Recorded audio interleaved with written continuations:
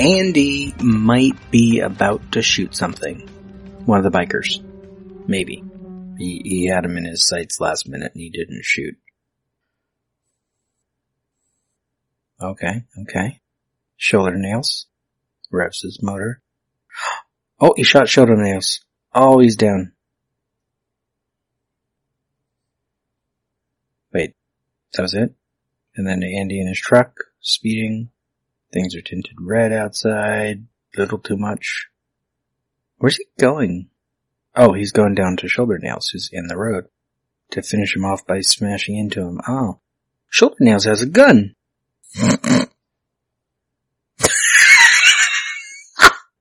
Okay, to be fair, that was a really nice stunt. Really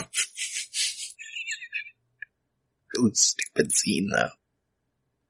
He crashed into Shoulder Nails, and rather than smash through him, the truck kind of flipped up and to the left and went off into the grass and rolled, and I don't know. It didn't go very well. But then we cut to one of the other Cinebabies, and it's red and foggy, of course.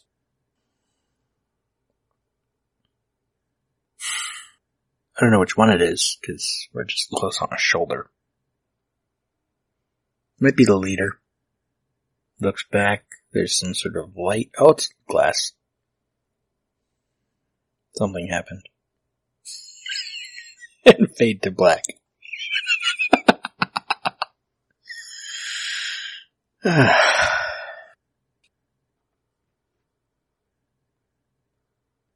Something happened.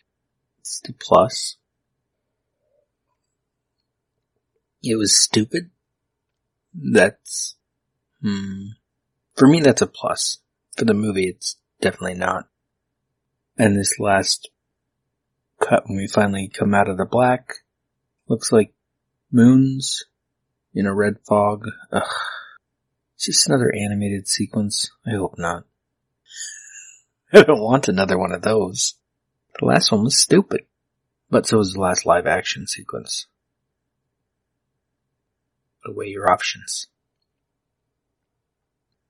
Anyway, Shoulder Nails might be dead, so Andy only has forearm nails, S&M leader, other face, Swine, Susan, Lucy, Busey, and Jake. And Fishmouth to kill. No wonder this half the movie's so fucking long. I don't have time for this today. That's not even my desk.